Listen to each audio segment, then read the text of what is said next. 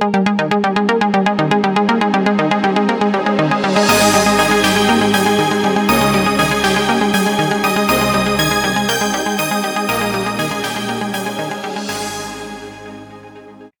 everyone, this is all about Windows Phone, or Windows for phones maybe these days. Insight podcast 190, recording this on Wednesday the 24th of August 2016. I'm Steve Litchfield, still with a very croaky chest, but hopefully I'll make it through with my Rafe Blanford.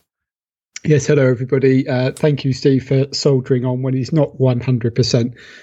So we thought we'd do kind of a shorter holiday version of the podcast this week, about 30 minutes. But we have got quite a few stories to get through, and you've been busy with some editorials this week as well, Steve. And we did promise to try and stick to the weekly schedule. So this is us fulfilling that particular proclamation. Yeah, so I wonder if we can stick to the show notes and not wander off at a tangent. That's the bigger challenge. Well, let's not get carried away. I did do an editorial, what to expect in a 2017 Surface phone. Now, we really do not have any idea what will be in such a mythical device. I even noted, Rafe, that when Ewan was writing for the site 3 years ago, in one of the editorials we did back then, he referenced a, quote, Surface phone. This was in 2013. So given that we've now been waiting 3 years for it, this really is developing mythical proportions. But I wanted to have a go at assuming that a Surface phone, or Surface 1060 as I've been calling it rather cheekily, does appear along at the same time frame as Redstone 2 in early 2017. I wanted to have a go at mocking up a photo, which I did semi-amateurishly, but at least it gives you an idea, and also have a go at the actual specifications and the size and how I envisage it would look, feel, and perform. So I don't know whether you had a chance to read that, but maybe we can go through a few of the main criteria, the specs. Obviously an aluminium unibody in line with the other Surface devices. I reckon would it be slightly larger than the 1520, just by a millimetre or two, but will have a significantly larger screen, but with much smaller bezels, because you'll have the virtual controls rather than the capacitive controls. Do you think my picture and my dimensions are way out of line? Well, I did wonder whether there might actually be two devices. Sort of that seems to be what a lot of the flagships have done elsewhere. And so I do agree that one is likely to be a pretty large device. And I actually wonder whether 1520 is too big. I mean, you do go on to mention a 6.5-inch display. I would tend to think it would be sort of maybe a 5.5 inch and then a 6-inch, two variants. If there was just going to be one, I'd expect it to be somewhere in between the two of those. But you're absolutely on the money in terms of the aluminium unibody. I think that's kind of given for a Surface phone, or that's what everyone's expecting. It's notable that as Microsoft have produced the Surface convertibles or the laptops, they've used different types of metal technology. They've given it a fancy name, but what it comes down to is sort of metal unibody, or as unibody is possible. And there's sort of been a quality and a finish that I think is really top drawer, and that's what people noticed about kind of the first Surface and subsequently, and then also obviously the Surface Book laptop as well. And they've done some innovation around the hinges in the various Surface devices. I kind of wonder what the equivalent would be on the phones. I mean, would they put in a hinge, for example? It feels less necessary on a phone. I mean, I'm sure, Steve, you can think back to various phones that have had some form of hinge or kickstand, accessory like that. Yeah, kickstand. And they've never, to me, really felt sensible. And actually, I think the way to do it for phones is typically to have a case, if that's the route you want to go down. But I do wonder whether there could be something else. Is it around curved glass, similar to the Samsung Edge devices? Is it some other kind of screen technology or some other material technology that we haven't seen in phones before? I mean, certainly Microsoft with that Surface kind of line has kind of a bit of a reputation for doing something that surprises the market or at least breaks new ground. And I would expect the Surface phone to at least attempt to do the same thing, because, in some ways the Surface, although obviously Microsoft wants to sell as many of them, it's almost about creating, the perfect Windows device, at least in one particular segment. And, cost has tended, not to be a big part of the equation. They've basically been expensive devices, and they've almost been used to demonstrate what's possible. And in many ways, the whole convertible market segment has been created by the Surface line of tablets, and we now see many more of them. It was very noticeable at MWC this year, the whole range of manufacturers coming out with them. And I see a lot more of them kind of out in the wild as well, the removable keyboard to some description. So I just wonder whether there's something around that whole positioning of Surface as a premium brand and sort of breaking new ground and kind of the archetype for what's possible with Windows. And even in phones, we say the hardware is commoditized, but there's always room for something new. And Apple has done it over the years, Samsung's done it over the years. Certainly Nokia and Microsoft did it with the imaging area. Imaging feels like an area that's been a little bit done to death, or rather, the difference between the top end has become much smaller. I think it's unlikely we'd see something like a 1020 jump forward. But I do wonder whether there could be something around screen, around touch, or just simply around materials that would be, radically new and different. But predicting that is pretty difficult until it happens. Yeah. You did mention that, breaking new ground, and that's absolutely, I think, what Microsoft would have to do if it created a Surface phone, and the break away from the Lumia name and sort of reinventing Windows 10 Mobile under a new line of hardware. They would have to. They talked about creating a new category. I'm sure I've heard that phrase from a Microsoft bod's lips. And that's why I went for this slightly ambitious screen size, 6.5 inches, within the same form factor as the 1520 with the smaller bezels. In other words, it's right on the limit of what a consumer would consider acceptable for a business person who quite often is going to be using it in landscape mode, perhaps with a kickstand or a hinged case, or even with a keyboard. All of a sudden, a 6.5-inch screen starts to get very close to a sort of small tablet, and you've got almost like a mini laptop in your pocket with the appropriate keyboard. So that's why I wanted to just push the boundary slightly.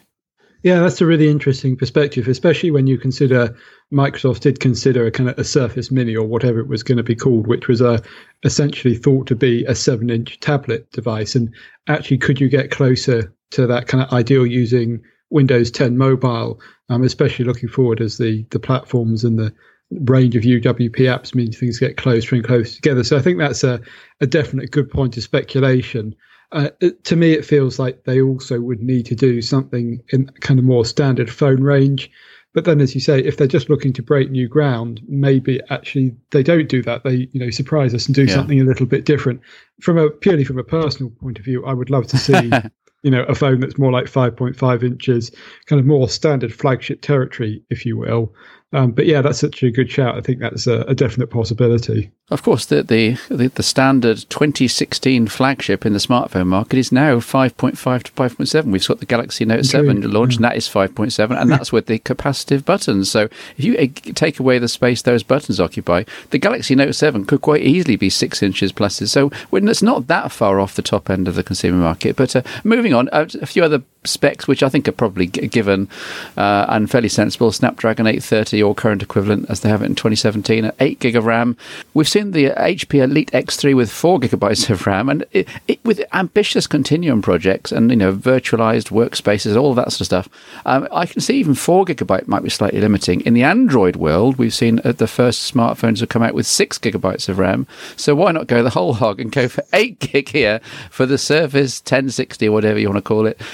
I think if Microsoft really is going to go all in on a new category of device, a device that can be used as almost your main mobile computer, and you dock it with various docks, wireless adapters, large displays, you take over nearby laptops, all this sort of stuff, the more RAM the better. And I can see no reason if they're going to start charging, I don't know, £700 for this thing, why they shouldn't just add an extra 50 quid on top and put in the full 8 gig. Yeah, that's right. I mean, obviously the processor and the RAM somewhat linked together what's standard for the hardware family. And I think a lot of, what will be considered standard will depend on the exact timeline that this is coming out. But I mean, yes, you're right to identify the sort of next generation Snapdragon as the likely candidate. And that's going to be a pretty powerful, heartbeat to put in a device like this. That's really fairly easy to predict. Things like the internal storage options. It's interesting. I noticed you said no micro SD card.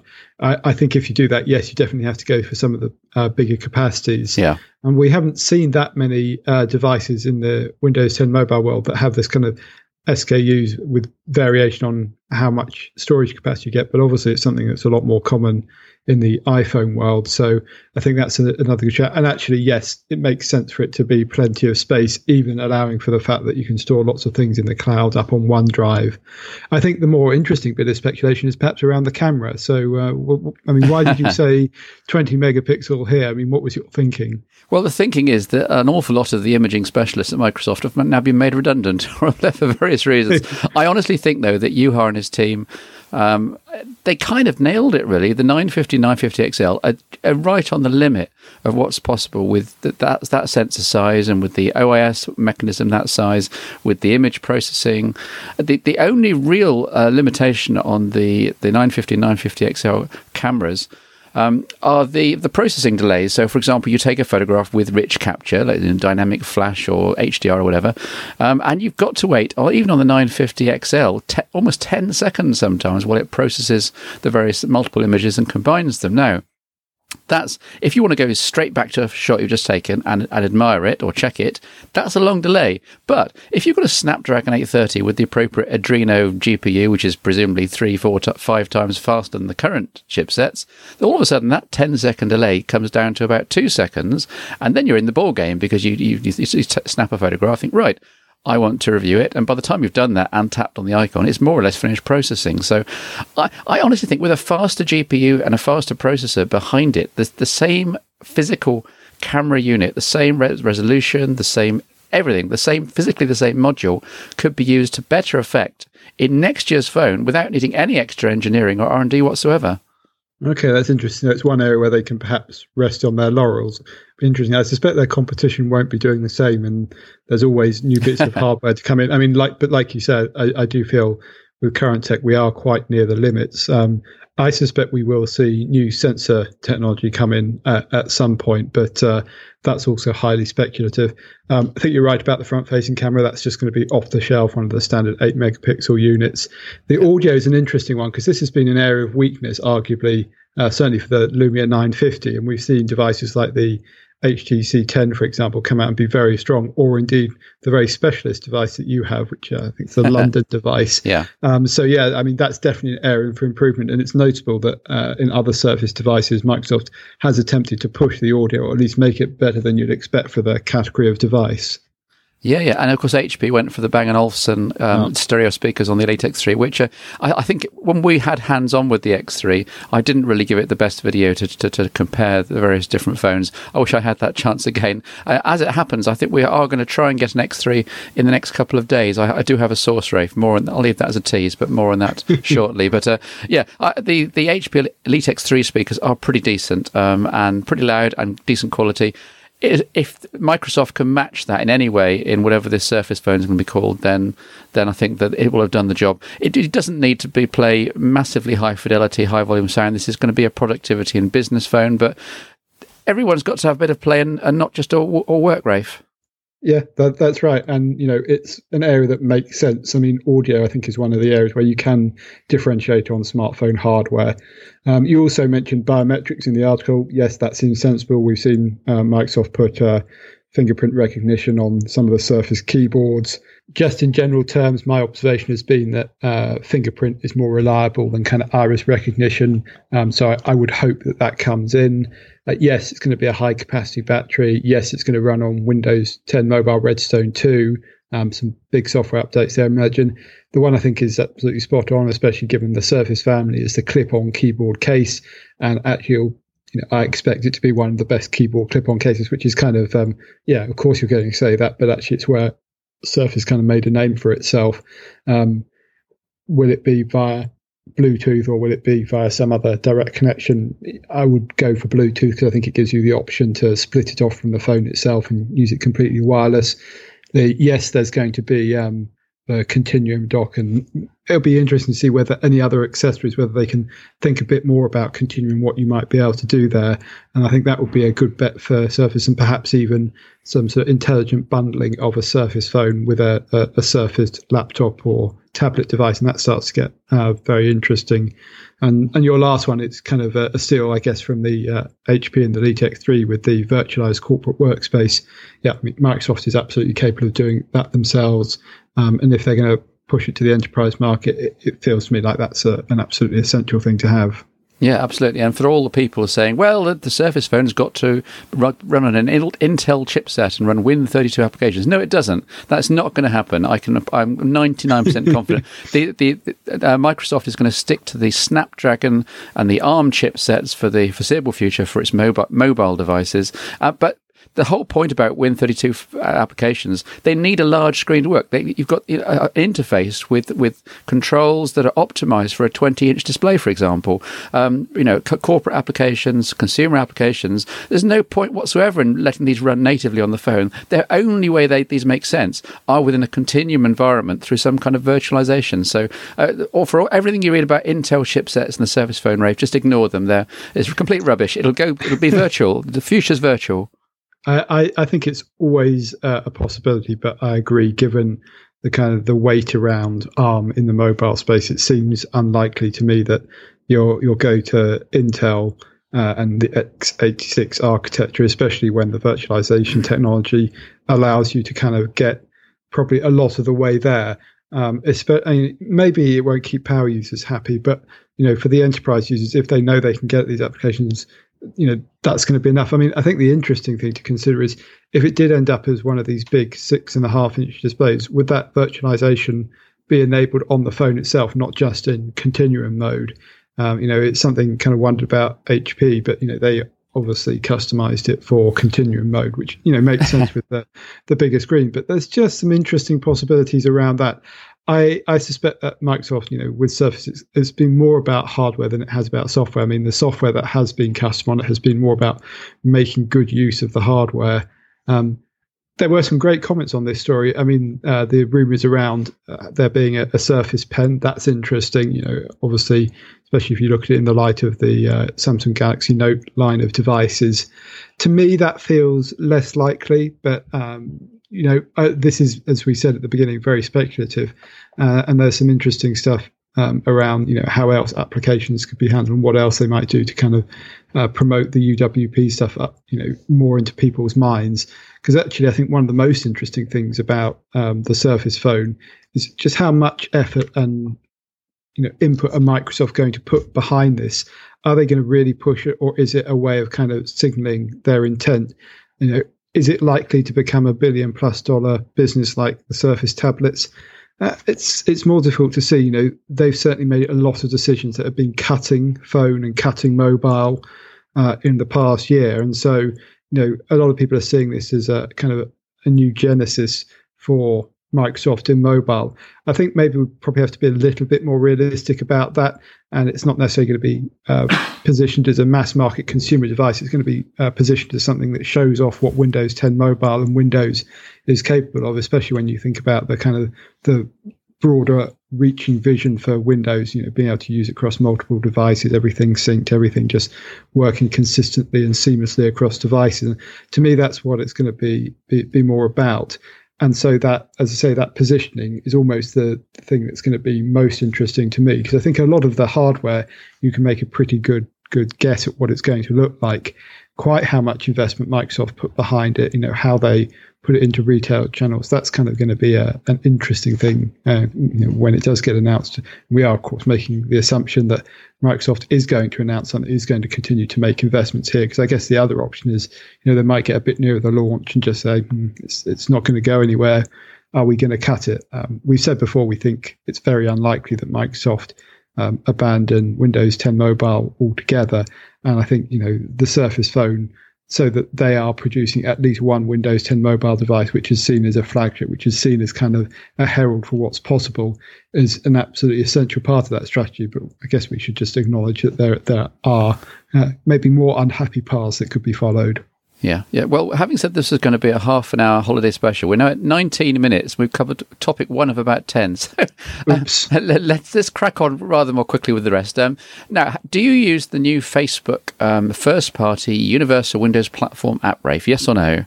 No, I don't, because I tend to use it in the browser. Well, that's a jolly good shout, because that's what most people who are sensible do. However, I did a whole sort of rant, really, in one of the Flow stories, saying Facebook's new UWP app is a downgrade from the previous one. And some people really like it because it includes some of the newer Facebook features, which I don't use at all, but there we are. But it's much, much slower. The old Facebook app written by Microsoft, you'd boot that up on, a Lumia 950, and it would launch in about a second or two. That's fine. The new one takes up to 15 seconds. I think that's the longest. And it's at least 10 usually, and often up to 15 seconds, just staring at a Facebook logo while the application launches. There is no excuse for that. Absolutely no excuse. It's also 110 megabytes. Now, the reason for this is, of course, that they haven't written some native code to create this UWP. It's basically the iPhone version passed through this OS Meta framework, which I know nothing about. And maybe you can fill in some of the details, but basically they've passed it through a very unoptimized converter, and you've ended up with a horrifically inefficient application that's just so slow as it's to be unusable. Yeah, that's a real shame. And as I say, using it in the browser, especially the Edge, it works very well. So it's kind of one of those times, I guess, when web wins over app. Yeah, well, we dealt with that one quickly anyway. That was just a rant from me. So if you agree with me or disagree with me, then go and add your comments to the story. Lots of people have already. Camera panorama mode, which I've been playing with and being very impressed by over the last month or so, being on the Fastering Insiders program, that's now available to everybody on the anniversary update. So if your Lumia or other Windows phone has got this Redstone update, then if you look in the store, you should find an update for camera, and you've got a new mode. You've got, in addition to still and video, you've also got panorama, and it works just like on the iPhone, Rafe. You hold the phone up, either landscape or portrait, and literally just smoothly swing it round, tap finish, and it stitches everything together beautifully. It's very fast, very efficient. So that's a real credit to the camera team over at Microsoft. And saying grumpy old man mode, it's about time too, because this has been kind of fairly standard fare on other smartphones. Back when the panorama stuff was first being introduced by Nokia, it was kind of quite, it was leading, I guess. But then Apple really nailed this kind of panorama mode, which I'll describe as kind of the swipe around you as you kind of follow the sleeve, and particularly when you hold it, your phone in vertical mode, you actually get a pretty big panorama, and it can work very effectively. But I will say it's been implemented very well. I've been using this on the 950 XL, and it's great to see that it's available on more devices, because it does seem to be one of those camera modes that a lot of people use, in contrast to some of the more esoteric things. Who doesn't love a great panorama landscape shot? Yeah, absolutely, especially if you're up in the wilds of Wales. Absolutely. On the subject of the wilds of Wales, just jump ahead to in the show notes. North is a new utility that's come out as a universal Windows platform application. It's a dedicated compass app, and you think, well, you've seen compass apps before, but this one has a complete magnetic model of the Earth's field, and it bases what you should be seeing based on your position as detailed by GPS and Wi-Fi. So it looks at what you should be seeing, compares that to what you are seeing, and then corrects to tell whether you're in the presence of a distorting magnetic object like a filing cabinet or a magnet or something else distracting. And it handles all of this. It corrects for errors. It's beautifully responsive, beautifully smooth, and it's completely and utterly free. So if you haven't already, Rafe, I'd just download this and use it on your next hiking trip. I'm going to absolutely download this. I hadn't seen this, although I did read the review and think, that looks great. I also like the fact that it's kind of got the AR mode over it, so you can actually kind of line things up. You can hold the phone in vertical mode, and it's clever enough to use the right kind of ZY axes, or ZX axis rather, in order to sort of give you the right bearing. And of course, when you're using a compass, a lot of the time you will then make a reference in the landscape, be it a mountain or a tree, which you'll then use to follow, because that's usually accurate enough, especially when you're hiking. But I love the idea that it would actually take into account where I am, because of course any geography geek will know that has an impact, and also having things like the distortions, which do happen if you go and hold it over a railway line. Not that you should do that, obviously. But it can also be down to some of the local geology as well, or if someone's very unfortunately put a fridge magnet in your backpack or something like that.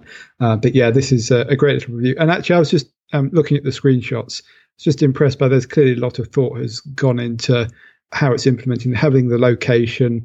It gives you a lot of information. So yeah, I mean, compass apps are one of those things on smartphones where people sort of get slightly snippy about it. But it's very impressive to see something so comprehensive. Yeah, the AR mode isn't quite AR. It doesn't actually use the camera, so that's just an arty background it's used. But it does work absolutely in vertical mode. As you say, it sort of transposes the axes. Okay. So in that sense, it works right. I do suspect, this is obviously under active development, and several of the panels, bottom right, where the controls are, some of them come up with this space intentionally blank. That you use it in a future update or words to that effect. So there's clearly new features coming, and an obvious one would be to boot up the camera, so you had a live camera view behind the compass rose, if you like. So yeah. Moving on again, Skype Preview, another application that we've been enjoying on the Fastring, is now available again for everybody on the anniversary update. I think calling it Skype Preview is a tiny bit misleading. Yes, they're trying to get across the fact that the code isn't quite finished and bug-free yet, or even optimized yet. But basically, if this is the Skype application for Windows 10 anniversary update, so I think they should just have the courage of their convictions and just call it Skype. But it's good to see it now available for all, Rafe. Yeah, it's good. Skype is going to be one of those applications that if you're in the Microsoft ecosystem is pretty much essential. And I think for a lot of people in the working world, it's how they do collaboration with remote offices. There are other options out there, but Skype seems to be one of those near universal things. And so being able to access that on your phone is pretty critical. I do like the fact that it also gives access to, obviously, Skype Chat, which is where Microsoft has been doing some of its exploration around bots and things like that. So it allows you to live on the cutting edge. But I think you're right about the preview labeling. This is just hedging their bets slightly. But it's good that it's actually available to all now, given that Skype has a little bit of a mixed history, shall we say, on Windows Phone. And Windows 10 Mobile is now getting a version that the performance could definitely be improved, but it does feel like it has all the key features in place. Yeah, absolutely. Also, the first Redstone 2 Insiders build has now appeared of Windows 10 Mobile. So my Lumia 950 Rafe, with one of my main sims in, is now running the branch 14905. So the very first build for Redstone 2, which won't come into production status until well into 2017. But there's actually nothing really new. There's a couple of under the hood bug fixes over the anniversary update, but I think they're basically fiddling with the one core, as they call it, the kernel and all the integral. It's not middleware; it's below middleware, but basically the code that's absolutely common to all the different variants of Windows 10 across all the different form factors. So they've basically replaced that with a new version of that, and then the later new functions and features will come on in the intervening months. So hopefully there'll be plenty more to report on with Redstone 2 up until Christmas. Yeah, and it's impressive in one sense that core can be replaced and sort of touch wood, everything continue to work without any major problems. I haven't seen kind of the reports of any really big issues. There are the usual known issues and the bug fixes. I think in this case, it's moving apps from the SD card to internal storage. As you say, there's going to be more to come. But I think this is also a case of, now that they've had the release of Redstone, actually sort of kicking off the next branch and continuing the Insiders program, it's a good thing to do, because for those who have been on the Insiders program and like contributing feedback, like living on the bleeding edge, there hasn't been too much of a gap. I have to admit, I think for the time being, I'm going to stick with my main device on Redstone. I suspect Steve will have a device on Redstone 2 fairly permanently and will be able to tell me if anything merits me switching over.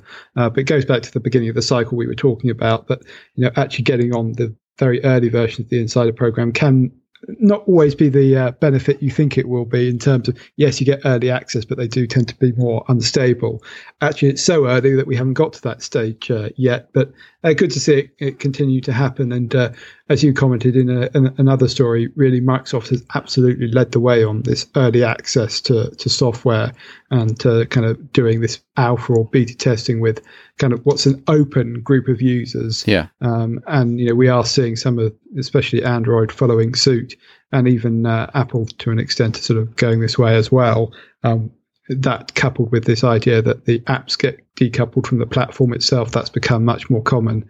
And Microsoft really don't get the credit they deserve for that. They've actually been, thinking ahead in that. And, I'm very impressed by that. Yeah, absolutely. I did notice that there was a new sound set, as Microsoft calls it, which basically means they've got some new system sounds for Redstone 2, which is whoopity-doo.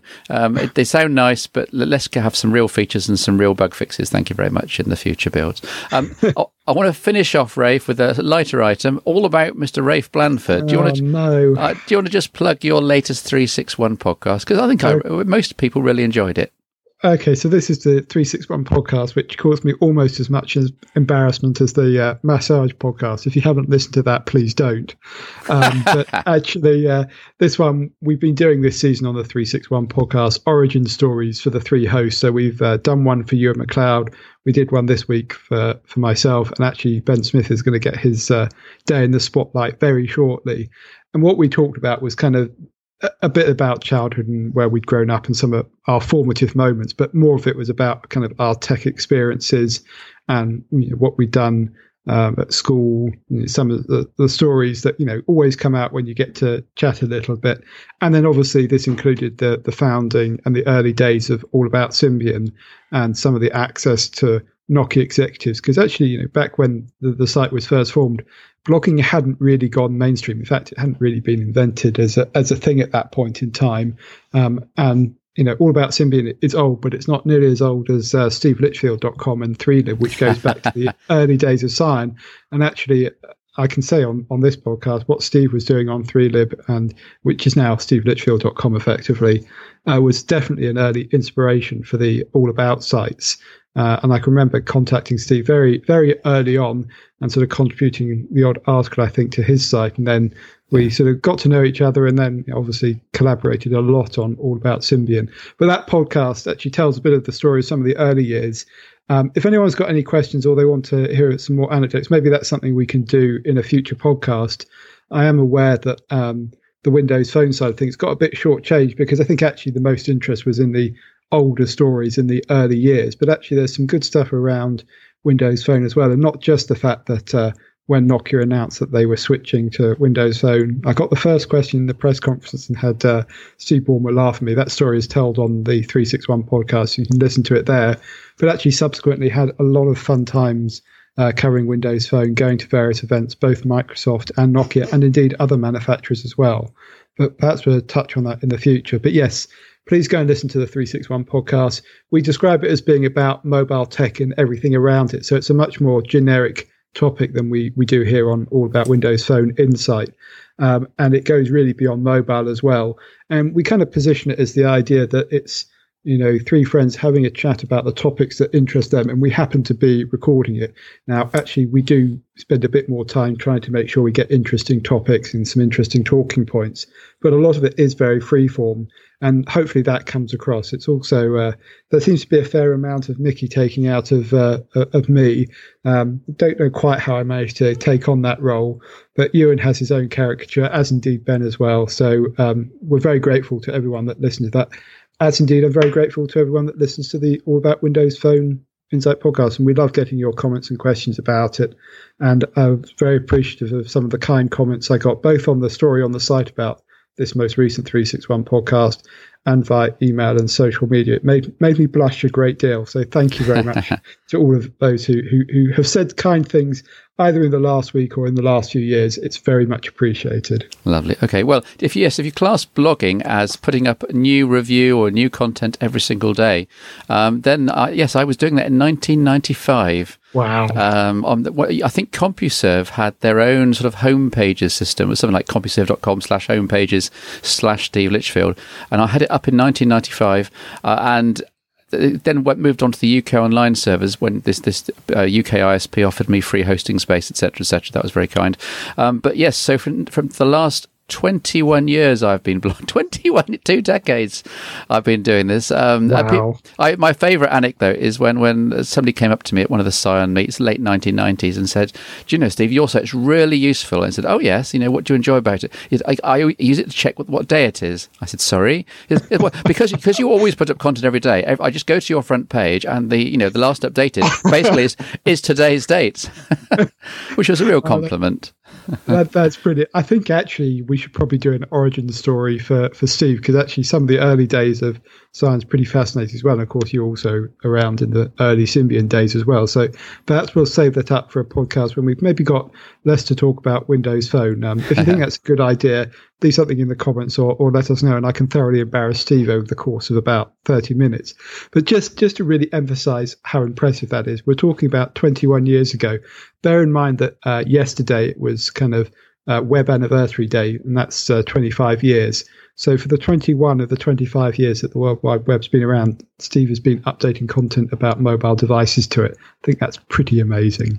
Well, there we are. Now people can send kind comments to me in the story. Anyway, we must draw things to a close. Thanks very much to listening to this slightly shorter episode, but it is the holiday season and I'm still getting over a bug. In the meantime, I'll say goodbye and I'll let Rafe do the final handoff.